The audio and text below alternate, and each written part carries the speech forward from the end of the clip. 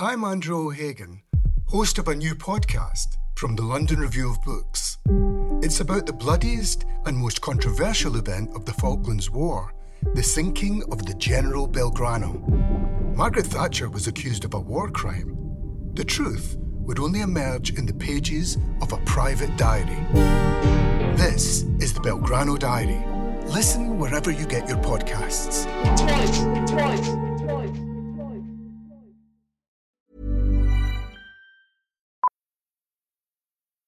Millions of people have lost weight with personalized plans from Noom. Like Evan, who can't stand salads and still lost 50 pounds. Salads generally for most people are the easy button, right? For me, that wasn't an option. I never really was a salad guy. That's just not who I am. But Noom worked for me. Get your personalized plan today at Noom.com. Real Noom user compensated to provide their story. In 4 weeks, the typical Noom user can expect to lose 1 to 2 pounds per week. Individual results may vary. Welcome to the London Review Bookshop podcast.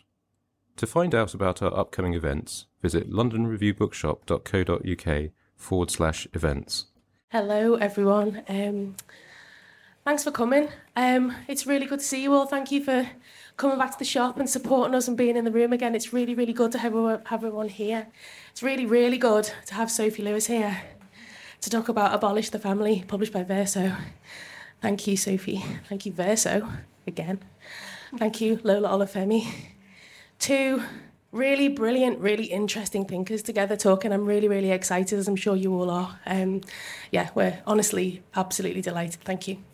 I think that's it from me. Just say thank you again to our guests. Thank you so much for being here. Cheers. Thank you. Thank you. Hello, everyone. First, a big thank you to LRB for hosting us. I'm Lola. I'm just going to introduce Sophie, then we're going to chat for 45 minutes, and there'll be time for questions. So Sophie Lewis is a freelance writer in Philadelphia, teaching courses for the Brooklyn Institute for Social Research. Her first book was Full Surrogacy Now, Feminism Against the Family. She's written for various publications. You should all support her on Patreon. Sophie is an unpaid visiting scholar at the Feminist, Queer and Transgender Studies Center at the University of Pennsylvania. I don't know whether you wanted to start maybe with something short? A reading? Yeah, a short, just to give us a... Wow. Yeah, we haven't prepared this. We just came up with it 10 seconds ago, but this would be good. So, if your knee-jerk reaction to the words abolish the family is, but I love my family, you ought to know that you are one of the lucky ones, and I am happy for you. But everyone should be so lucky, don't you think? Loving the people in your family, mind you, is not at odds with a commitment to family abolition, quite the reverse. I will hazard a definition of love. To love a person is to struggle for their autonomy, as well as for their immersion in care, insofar as such abundance is possible in a world choked by capital. If this is true, then restricting the number of mothers of whatever gender to whom a child has access on the basis that I am the real mother is not necessarily a form of love worthy of the name. We'll stop there.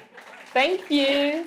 I have to say I'm really, really so excited to be in conversation with you. I think this book and your thinking are really capacious. And so when I was thinking about how I wanted to start off this conversation, I didn't want to start off with a misreading or that is to say, I feel like family abolitionists are constantly in a kind of defensive position. They first have to say what family abolition isn't, what it doesn't threaten before they can kind of like lay out a vision. And I think that that shows us not only the ideological kind of potency of the family as an idea, but what I find kind of exciting about a family abolition is this idea that it threatens everything. So I wanted to begin there. I wanted to ask you, how could abolishing the family enrich our lives? And why is the family a kind of persistently revered entity in mainstream political and social life, even and especially sometimes on the left?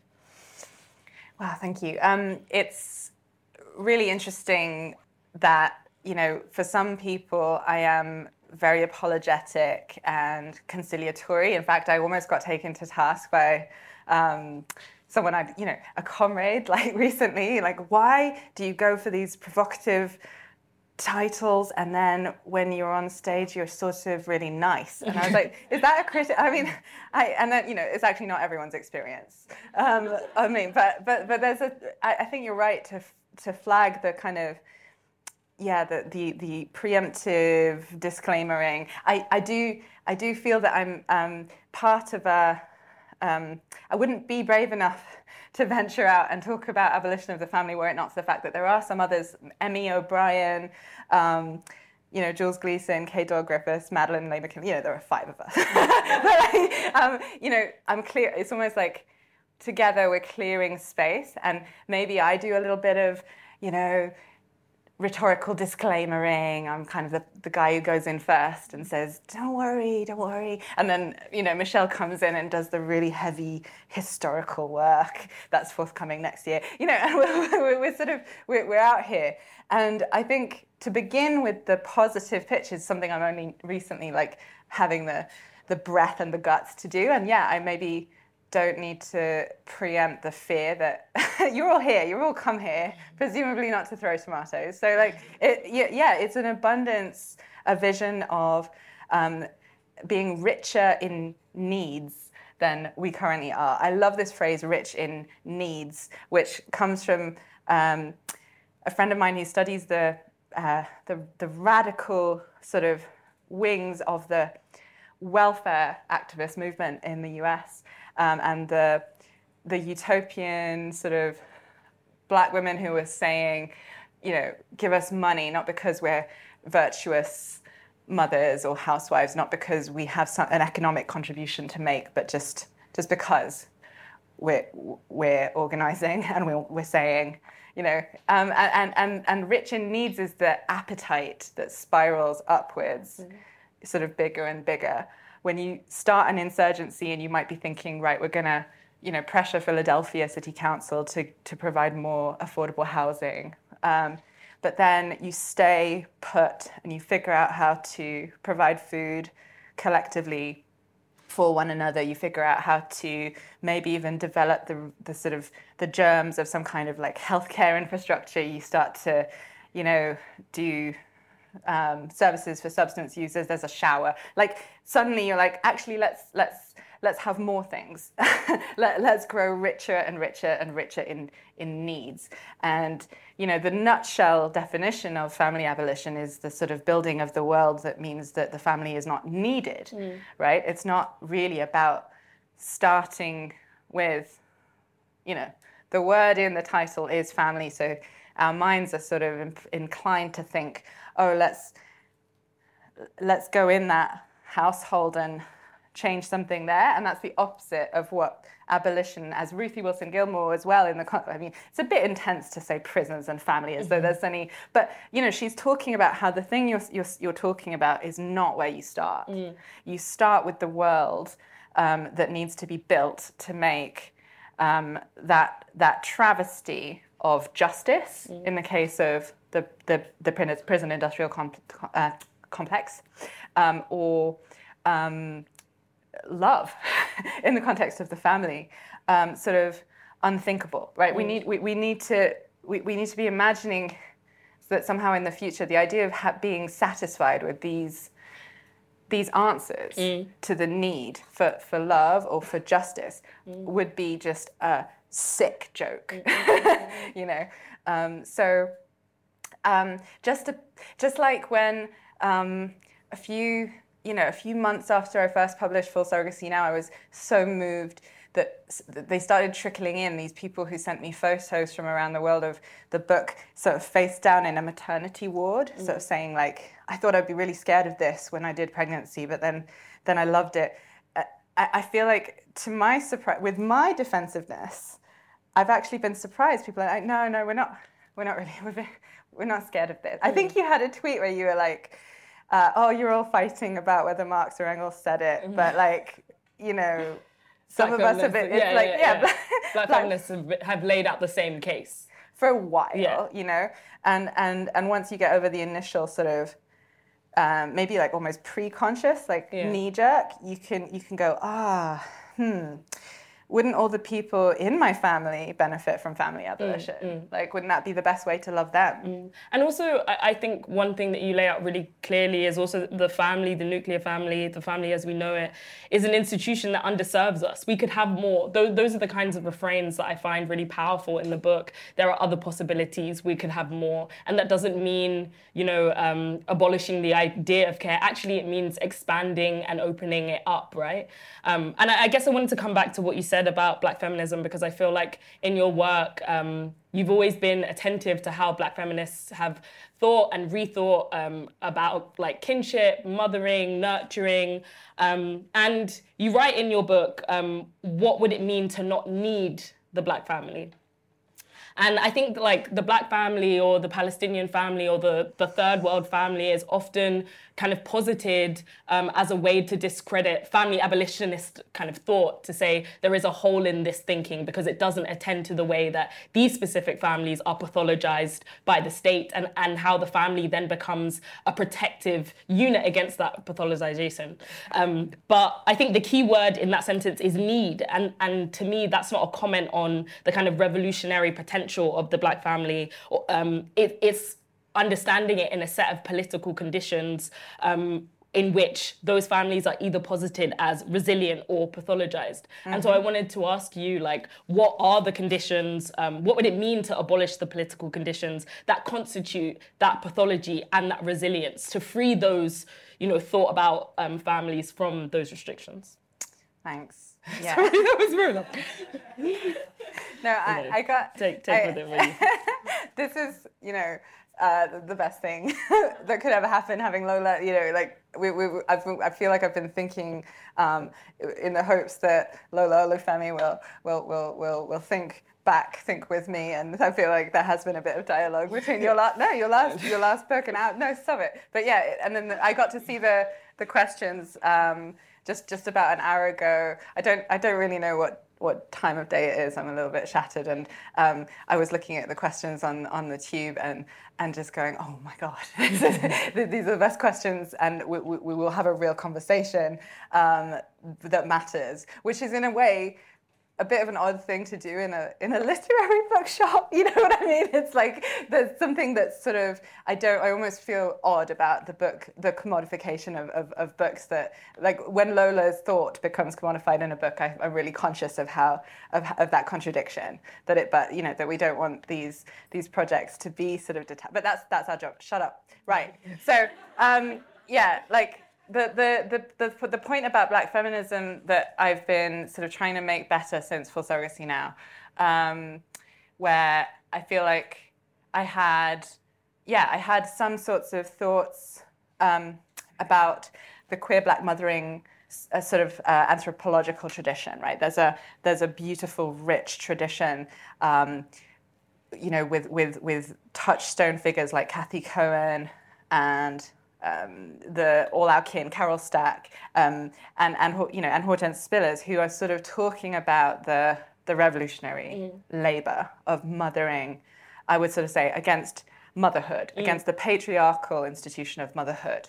And I was, swimming in that stuff when I wrote Full Surrogacy Now, and I think what I hadn't sufficiently got to was the point that in white supremacist colonial capitalism, obviously black mothers sort of deserve everything, but that includes being subjected to ruthless criticism of everything existing. It includes the sort of, as Jennifer Nash puts it increasingly, like the freedom to be, not either pathologized or romanticized.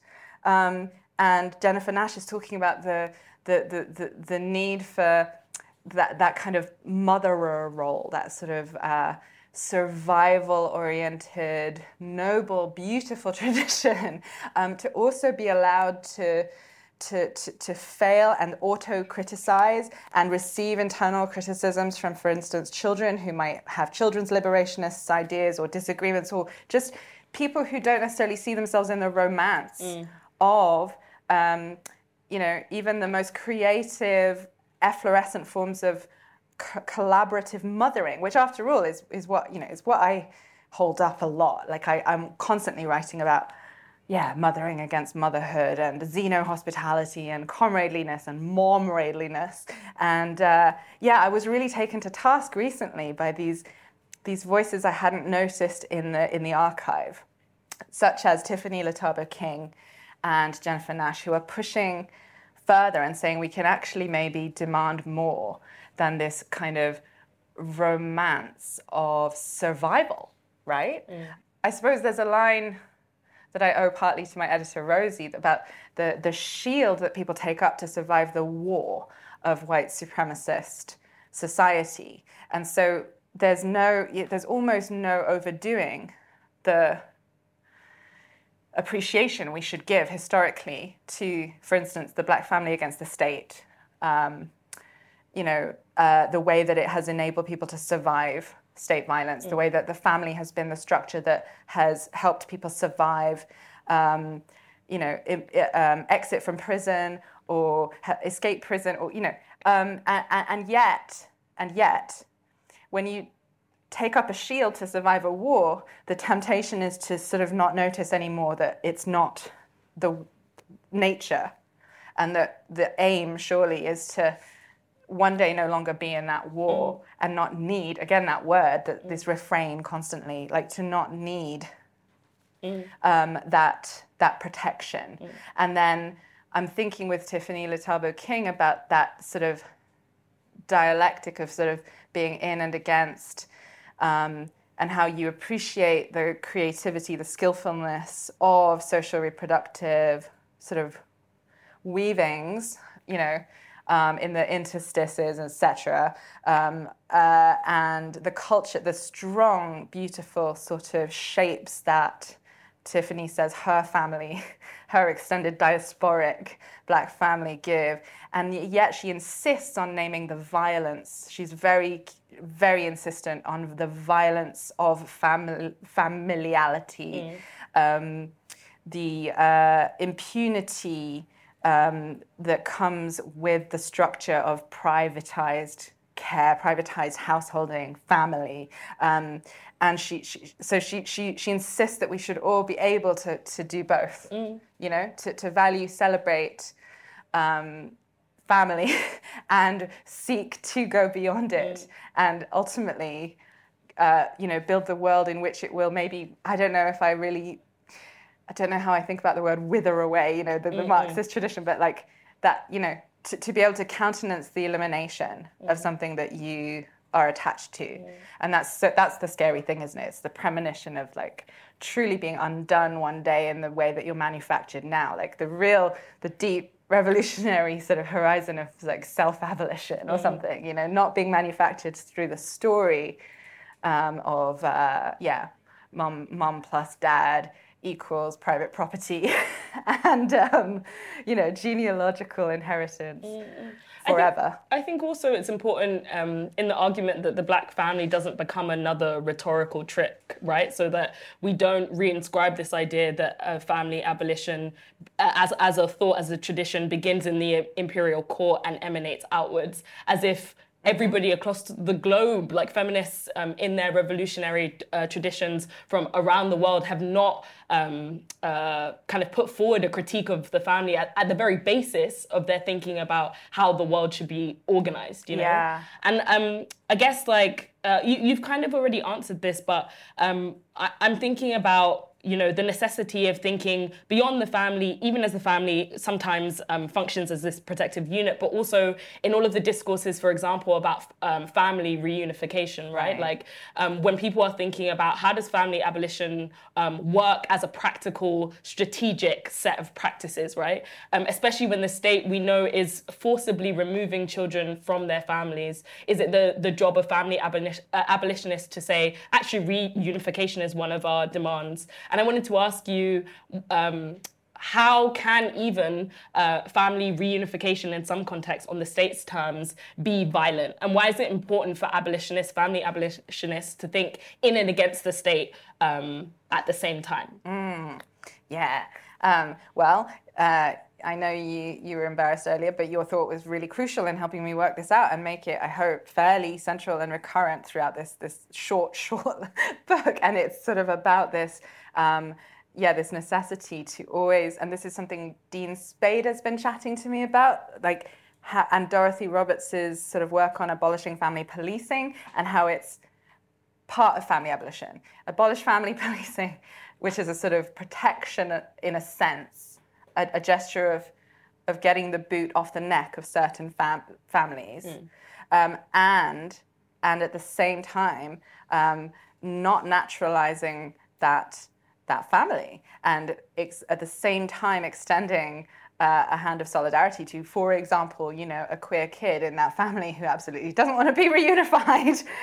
This is a thing, like, anecdotally, my friend who worked in the sort of sector of this kind of immigration law was saying, Hillary Clinton was deporting queer kids back to Honduras who were absolutely adamant that they did not want that and would be harmed, and it caused harm.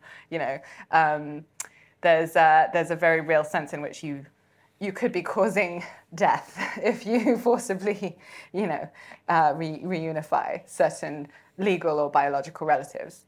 So that sort of, that appreciation that it is absolutely an imperative for any, decent human being, I suppose, forget like leftist, to materially struggle for, and probably find under the banners of, keep families together, stop family separations, right? Those are the placards in my city, in every city, where I live in the United States.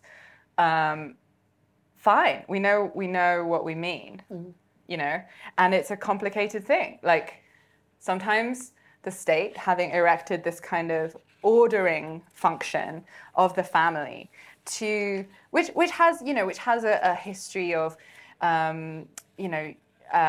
eugenic and colonial administrative, biopolitical control, it loses a little bit of control. And having enacted certain policies or laws that say, if you are a bona fide legit family, then we have to sort of give you certain things. There is a book about fear of the family in the German context, because Gastarbeiter, guest workers, were sort of successfully using it to sort of jimmy open the border a little bit, and bring in people who were not welcome from the state's point of view, right?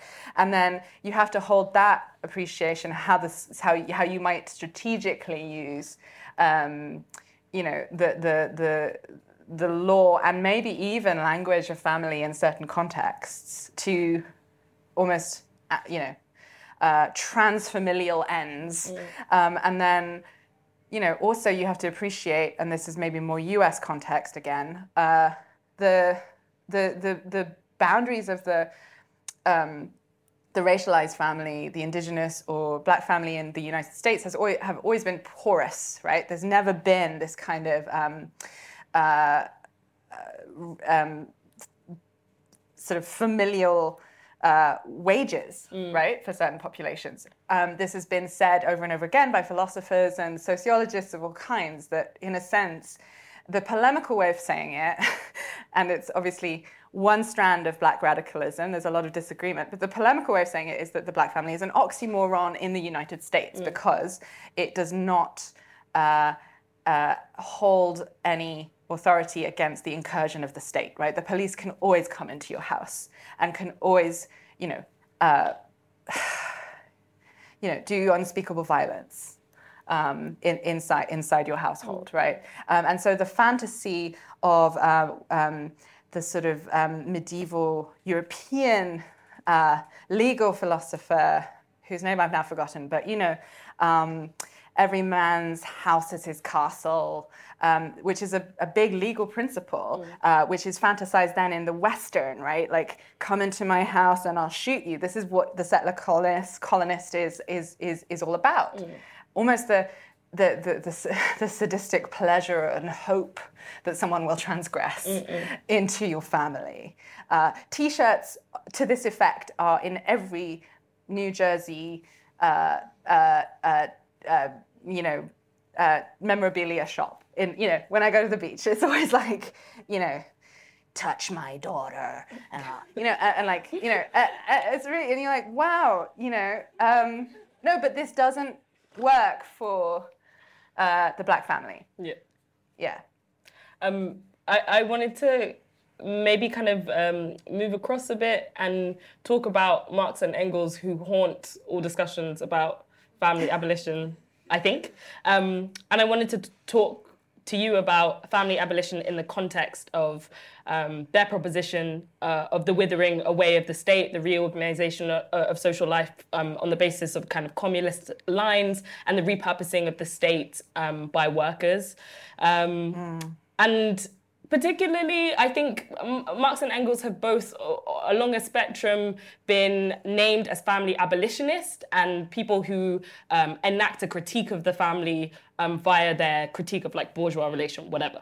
And I wanted to ask you, how do you understand family abolition in the context of the idea of the withering away of the state? So does the family wither as the state withers? Does the family wither because the state withers?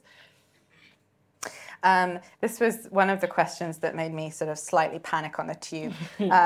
It's really important, and I am, a bit leery of making I don't want to cop out. It's just that I think I have a certain agnosticism about the question of the withering away of the state, and the relation between the family and the state is one that I'm, helping myself work out still ongoingly. It's a research project. We're talking about it. There's not. I think that at certain points of colonial incursion and high intensity settler colonization, the family is very clearly an instrument and maybe a wing of the state. You go in. You do the genocide. You do the re-education. You transition from, the only good Indian is a dead Indian to, kill the Indian, save the man, re-education. And so there's the kinship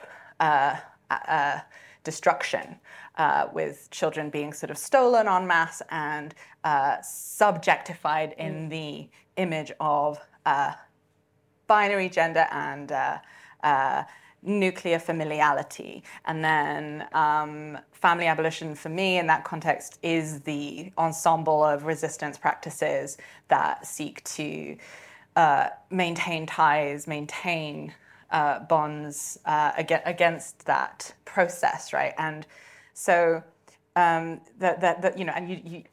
was private property required of indigenous populations who had never practiced it, and a male head of household in a marriage in every administrative unit. That's what the state required. So it's really clear that there's a sort of way that the family is, unbeknownst to us, because we tend to think of it as this kind of natural entity, right? But there's a sense in which the family is, a little wing of the state. And then there's this question about its function for capitalism, its provision of an incredible amount of free labor for the market. And I think when I imagine, to the extent that I think about withering away of the state, which, I wonder if that's just a terminological thing that I'm agnostic about, like hopeful. But I imagine that I just answer the question. I think the withering away of the state is something that would have to precede the abolition of the family, I think. I think we start. This is the thing, right? My book says this on the cover, but it's like, that's because books have to have titles, and, positive supersession of the nuclear private household isn't very snappy. Abolish capitalism has sort of been done a little bit. And I think, that's the bad news, or maybe the good news. You can't go and do it in your homes. But also that from what you're saying, that there also is a reciprocal relationship between the two, because in taking from the tradition of utopian thinking, as you do in this book, I guess in the question, I'm not trying to ask you to impose an order on the structure of revolution, because we don't do that here. But more, I guess where we land is that like the two can inform each other, right? And the two push each other in what direction is this? Whatever direction I'm gesturing with my hands. I wanted to also ask to ask about, I guess, the affective dimensions of this of the family as well, and thinking especially about the resurgence of fascism that we're seeing, especially in Europe, and thinking about like God, nation, family as this rejoinder that fascists often use. And I wanted to ask, how can family abolition help the left, especially craft strategies for resistance? And could you talk specifically about the role of women and the role of mothering in upholding a kind of like fascist ideology? I see that in an attachment to the natural that we see lots of like trans-exclusionary radical feminists kind of put out there. And why is that? Why does family abolition seek to destroy that? Well, that's a great question. There was a review of this book just 2 days ago, I think, by one of this island's many, trans-misogynist feminists, which was titled "Don't Come for Mothers." And whatever, I can't believe I just raised that. Don't go Google it. Or do, but it's fine. This is correct analysis. I am coming for you.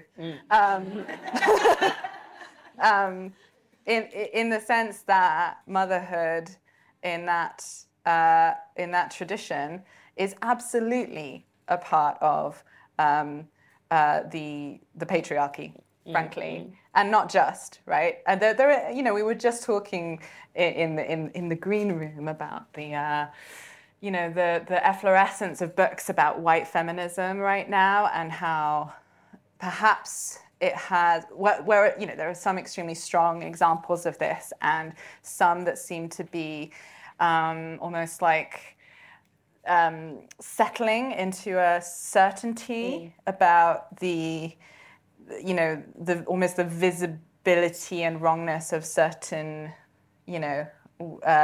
literal women, whereas it's unfortunately, I think, the problem is worse and needs to be theorized more. It's not just certain, white feminists. It is indeed a certain tradition of, woundedly attached, often easily seduced into imperial and eugenic forms of control, or sort of, what's that word? They're sort of comprador roles in certain structures, but then even going beyond that and being the architects actually of certain projects of, eugenic sort of nation building. Mothers, as we sort of commented before, even the most sort of embattled, over-criminalized, surveilled, resourceful, resilient mothers, could very likely be reproducing patriarchy in their children, for example. Annie Olaloku-Taribo was talking about the need for a sort of children's liberationist perspective that says, all parental authority, right, regardless of the gender of it, is ultimately at work producing little workers, which is the tragedy, in a sense, of love under capitalism. Just to kind of return to the top of the show here, there's sort of love and work woven so fine in the activities of our most intimate domains, and that is the problem. Right, that is the problem. That's the disgusting, violent tragedy, of our existence on this earth, which we urgently need to sort of break free from, so that we can experience what red love that isn't being stolen from under our noses by capitalism would feel like, because it's not that those activities aren't full of love.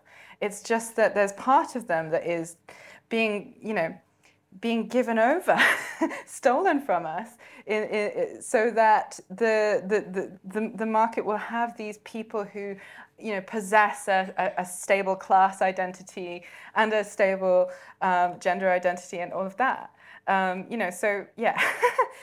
Fuck parental rights. In conclusion, and yeah. I think from that, I wanted to ask you also about mothering, because I think obviously what's very clear in this book is that you say that we can have mothering without motherhood. Yeah. And I was thinking about a conference that I was at, that Ruthie Gilmore was at, and she was talking about abolition being about the creation of these kind of cadres, and she that agitate, that name the kind of absence and presence in their material lives. And I was thinking about this idea of mothers who go out and organize on behalf of their children, or mothers who respond to police brutality and violence, and how that has a long tradition in the US and the UK.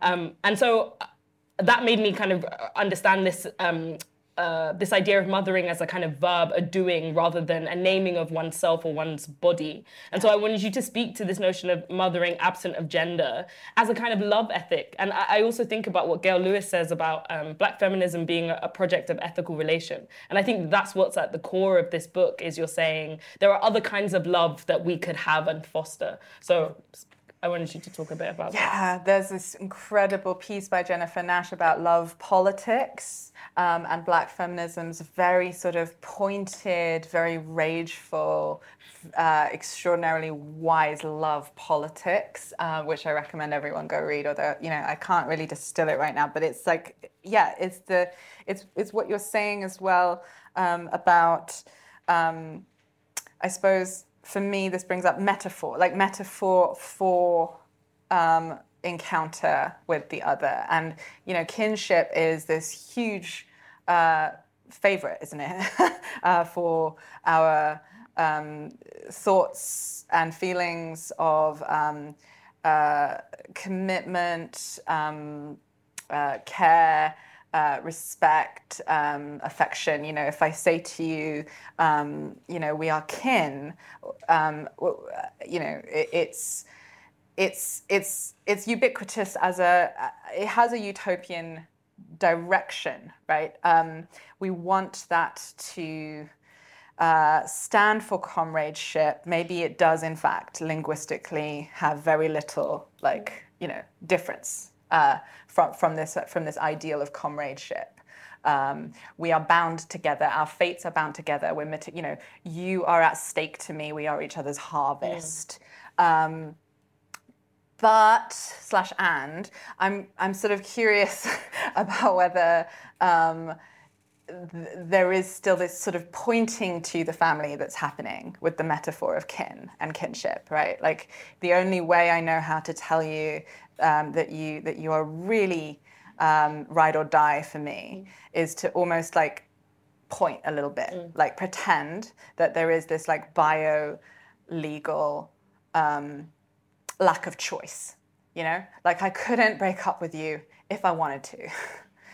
Literally, the state wouldn't let me, or I would have to do a whole application to the state to emancipate from you, and that's yeah, it's a hell of a metaphor, but I wonder if, in a sense, yeah, we could go beyond it.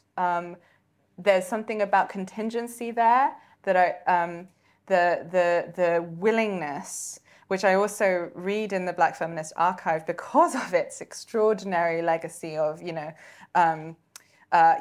kinning in the wake, as Christina Sharp puts it, and the sort of the need to reinvent relations that are constantly being violently broken, right? So having to maintain ties after, someone takes one of you into captivity, transfers you, so on. These sorts of cultural norms and practices that have been studied in depth, and which resulted in the United States certain kinds of sociality that initially, post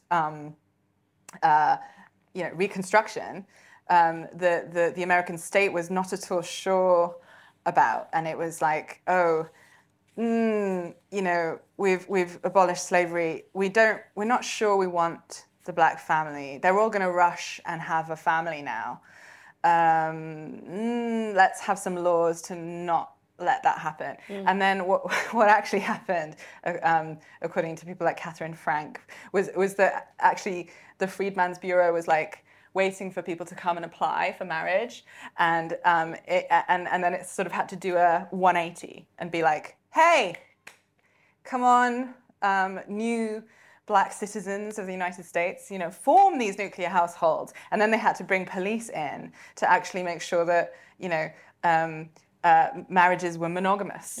And this was the sort of origin point of the then 20th century welfarist practices, this incredibly inhumane, degrading practice of the man in the house rule, where, welfare officers would come and basically snoop and even smell your...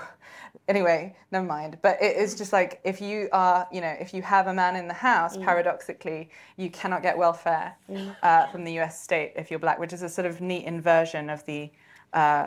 which is more sort of... proof of the sort of black family oxymoron point, right? Like, and this is why Johnny Tillman was saying, if you're on welfare in the United States, you're married to the state. He is your husband, and you don't even get sex out of it. You're not allowed to have sex. Anyway, sorry, that was a bit of a digression, but it's the love ethic is, I think for me, related to Donna Haraway's point that there are maybe better ways of relating than kinship. She was saying this in the 1990s, and then, in the 21st century, it all became about kin making for Haraway. But I love the argument, the evidence she marshals for why it might be emancipatory, liberatory, needful to train our imaginations towards a form of love that isn't relying on a metaphor of non-contingency like that. And the scariness of it is that, the love on the horizon of this whole imaginary, it has no ground yet. We don't know what that ground would be. So there's a sort of nothingness ahead. When Michelle Barrett and Mary McIntosh were asked in the 80s, in the midst of Thatcherism, right, you can almost hear Thatcher's words ringing like, there is no such thing as society. There are men and women, individuals, and there are families. And they sort of say, but the last bit is the reason for the first bit. Like the family is the reason why there is no social. It's a brilliant, elegant point, isn't it? That the family for them is this infrastructure of designed scarcity. It reminds me of Ruthie Wilson's organized abandonment. If it doesn't make sense to ask Michelle Barrett and Mary McIntosh, what would you put in place of the family? Because the answer is nothing. You don't put something in the place of organized austerity. And so the challenge becomes holding hands and being courageous enough together to step into that.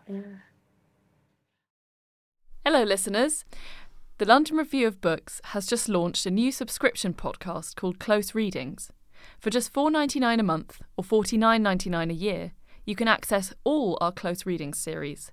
This year, we have ones on classical literature with Emily Wilson and Thomas Jones, medieval literature with Irina Dumitrescu and Mary Wellesley, and 19th and 20th century literature with Mark Ford and Seamus Perry. Each series has 12 episodes, so you'll receive a new episode from each one every month, and you can listen in most podcast apps. To sign up, go to lrb.me/close readings or click on the link in the description. Cool fact, a crocodile can't stick out its tongue. Also, you can get health insurance for a month or just under a year in some states. United Healthcare short-term insurance plans, underwritten by Golden Rule Insurance Company, offer flexible, budget-friendly coverage for you. Learn more at uh1.com. There's never been a faster or easier way to start your weight loss journey than with PlushCare. PlushCare accepts most insurance plans and gives you online access to board-certified physicians who can prescribe FDA-approved weight loss medications like Wegovy and Zepbound for those who qualify. Take charge of your health and speak with a board-certified physician about a weight loss plan that's right for you. Get started today at plushcare.com/weight loss. That's plushcare.com/weight loss. plushcare.com/weight loss. I have so many more questions, but I would like to give other people a chance to also ask questions. And if nobody has any questions, I'll just ask the 4 that I had left. But I think that that's absolutely such an excellent place to end, especially on this idea of the family being design scarcity and the idea that the love ethic that we go in search for, there's no ground for yet. And we have to make that ground, which is the proposition in this book. But it's also a call to our imaginations and our imaginative capacity as well, which can inspire fear, but is also a call for a kind of political determination that we already see actualized around us. Yeah. So thank you so much. Sophie, a big round of applause.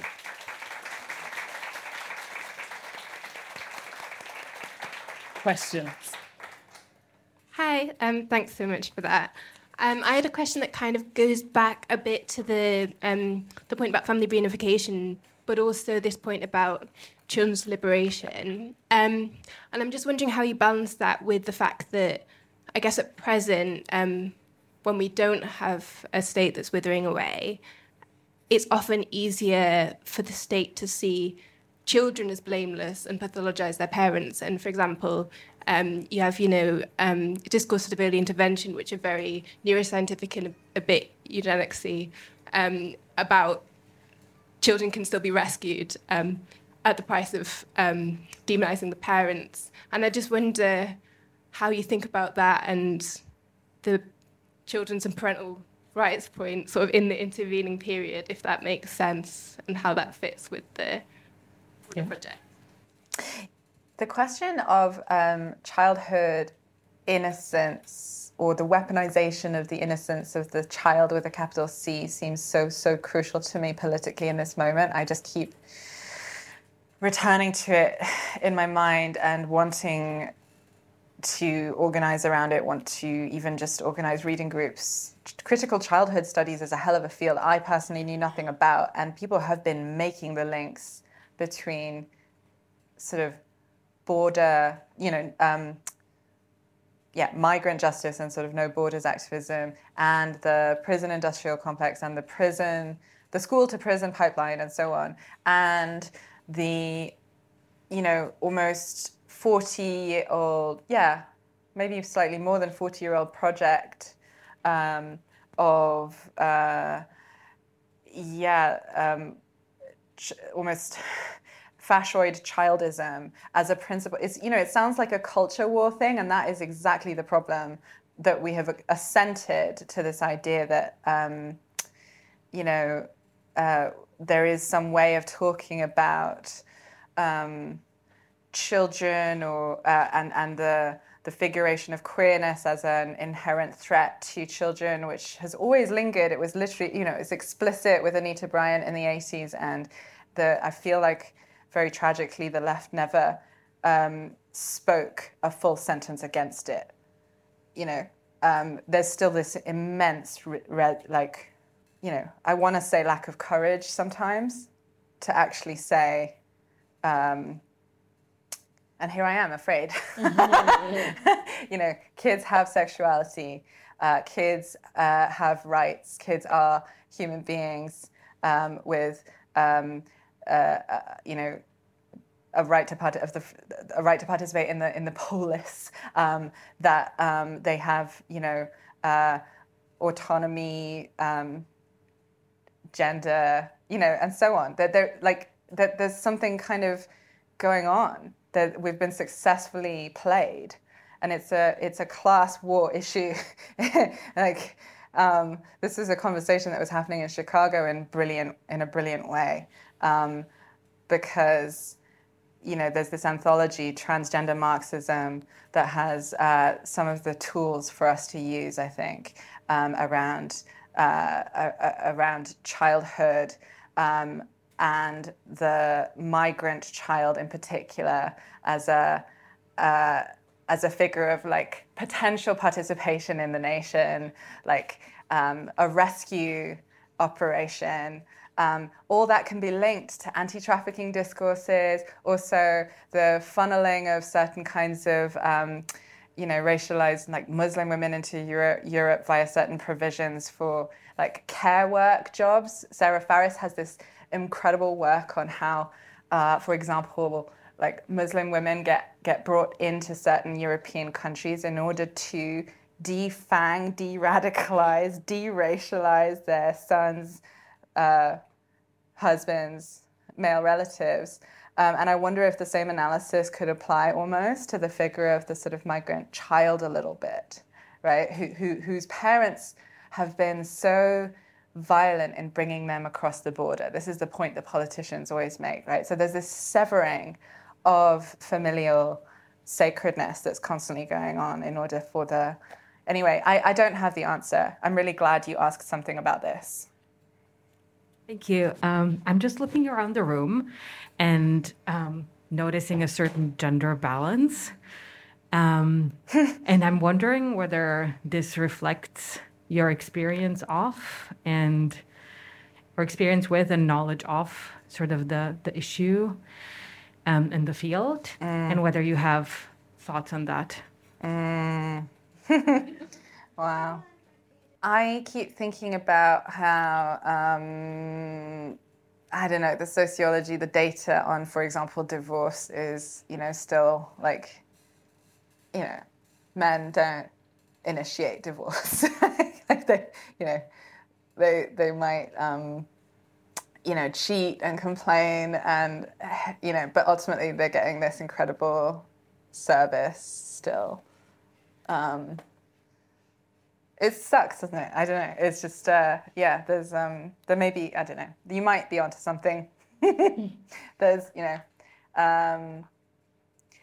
but, I also, I'm really fascinated by how this male breadwinner household, as it is called in the literature, is increasingly also,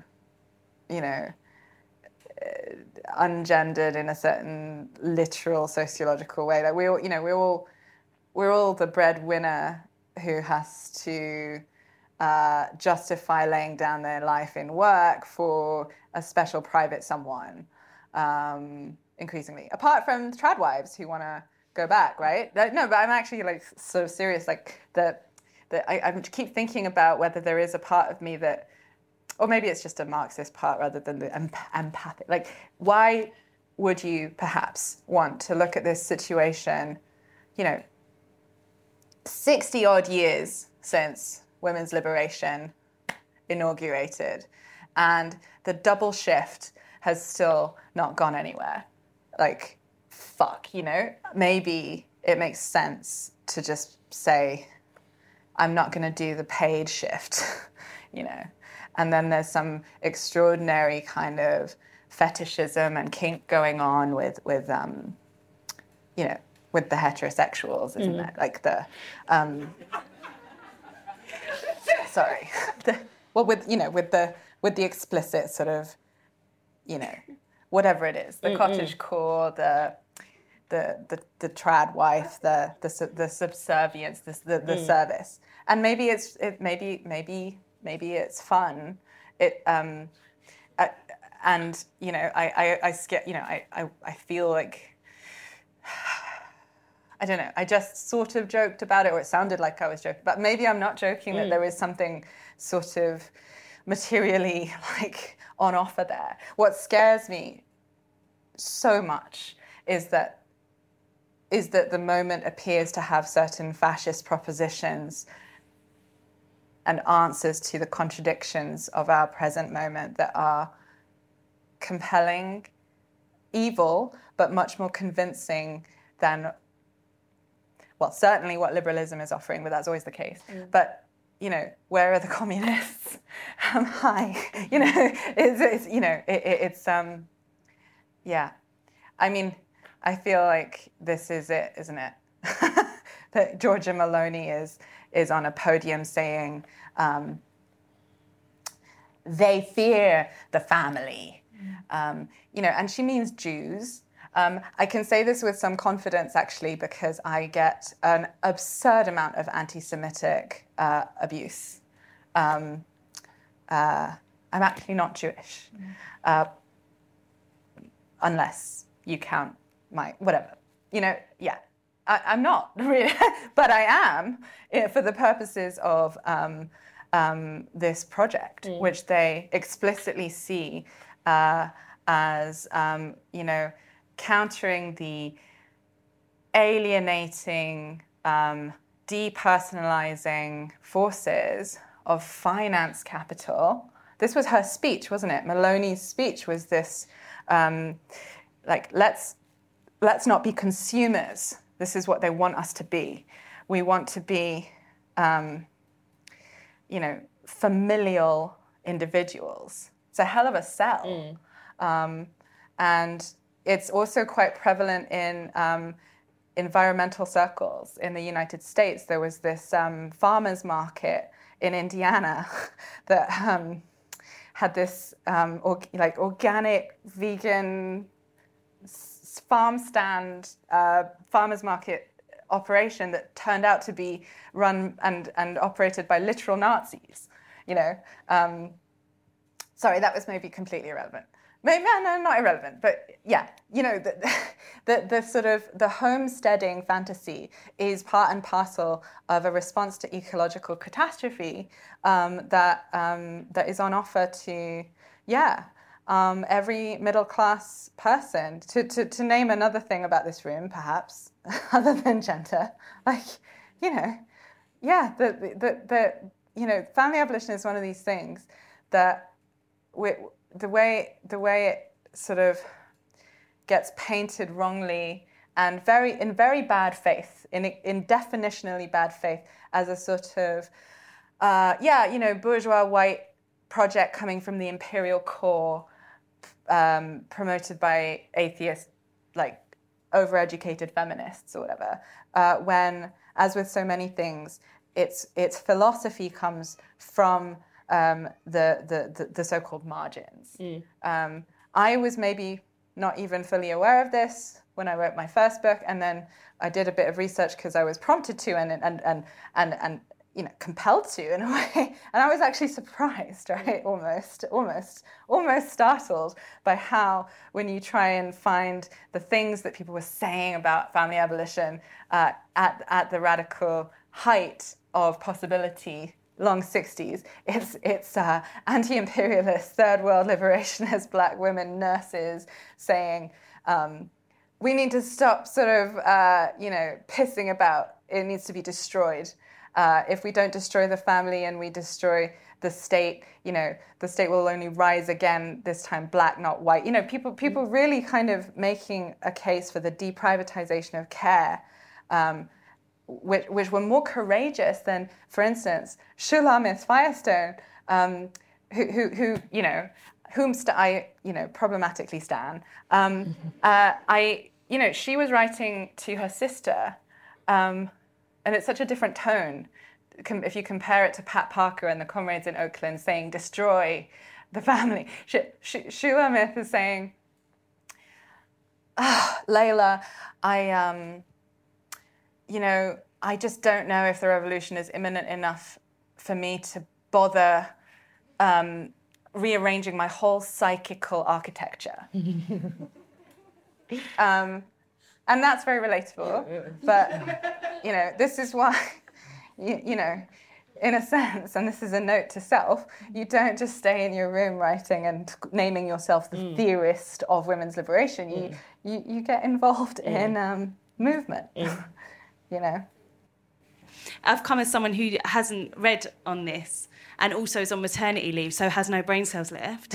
So it's been really interesting, and thank you for this. But I've been trying to think about where I've seen this in popular culture and the kind of conversation of this being lacking. But it struck me, and I don't know if you've seen it, but in the most recent series of Atlanta, have you seen it?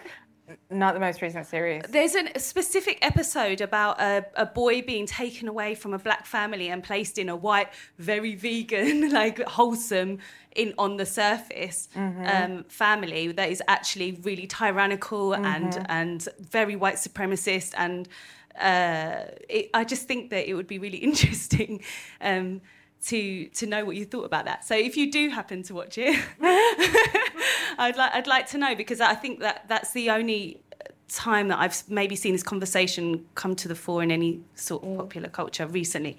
And do tell me if I'm wrong, and where else you've seen the debate. That's interesting.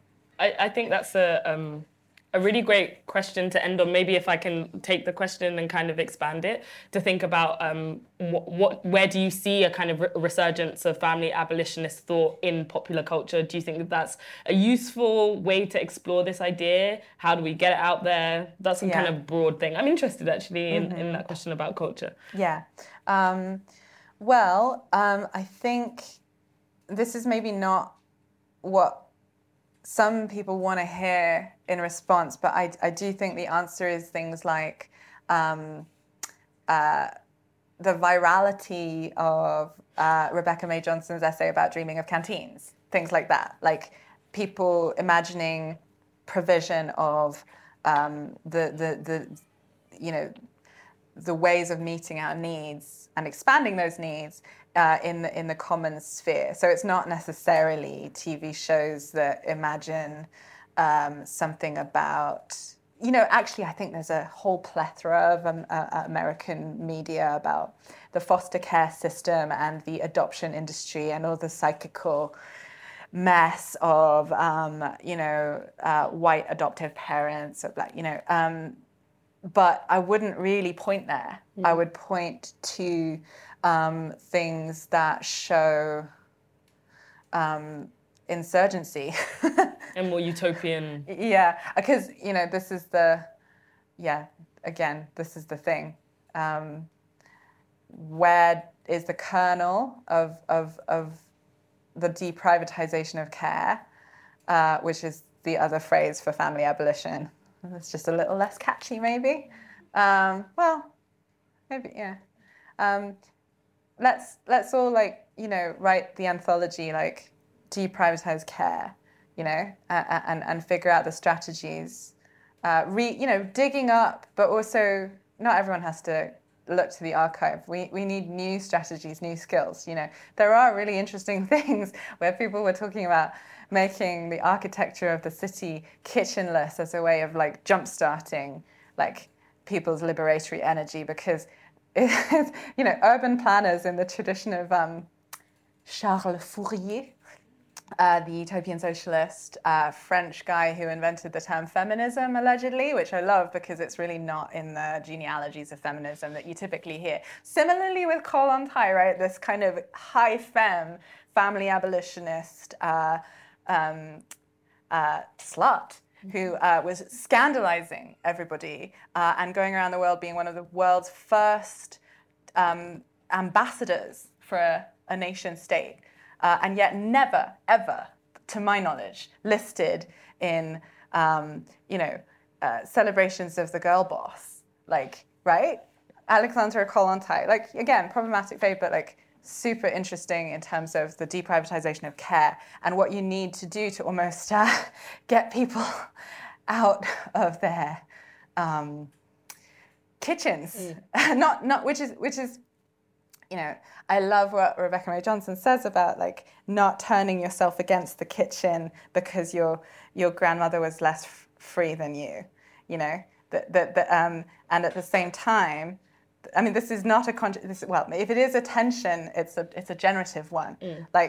People were talking about building a kitchenless architecture in the sense of only public kitchens, so that people learn in their bodies to be fed in common.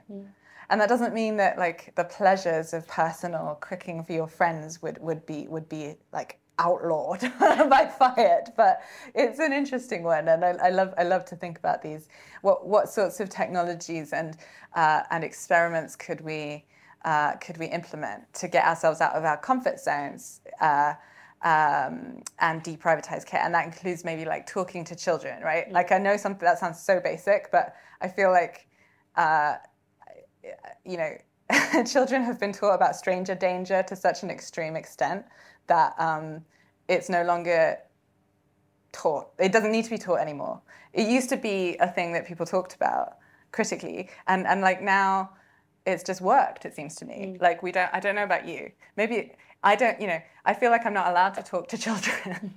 And when I do, their parent comes along and takes them physically away. Maybe that's, I don't know. I'm nice. Something to discuss at the signing afterwards. So Sophie will be signing copies of their book. Thank you so much to everyone for being here. And thank you so much for Sophie. This is an incredible book. That was incredible. I really recommend that everybody buy it. Thanks for listening. To find out more about London Review Bookshop events, visit londonreviewbookshop.co.uk/events.